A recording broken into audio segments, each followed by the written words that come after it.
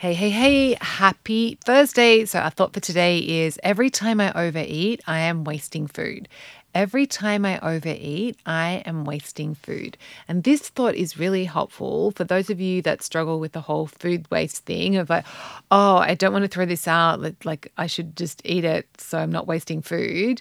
Because the thing is, and this is like the harsh reality of life, is that when you overeat, that's still a waste of food. Like you've consumed more resources than like is your like share.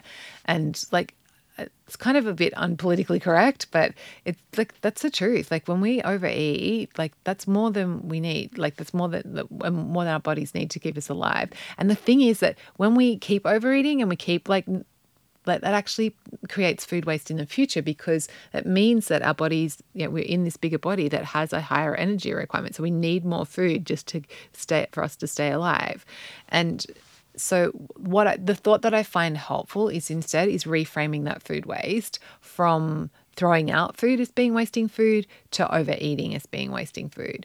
And like either way, whether you throw it out or you overeat it, no one else is able to consume it anyway. So it's like, you might as well throw it out so then you're not creating this future food waste where you're needing more food to be in your body. So have a beautiful Thursday. Just remembering every time I overeat, I am wasting food. Every time I overeat, I am wasting food.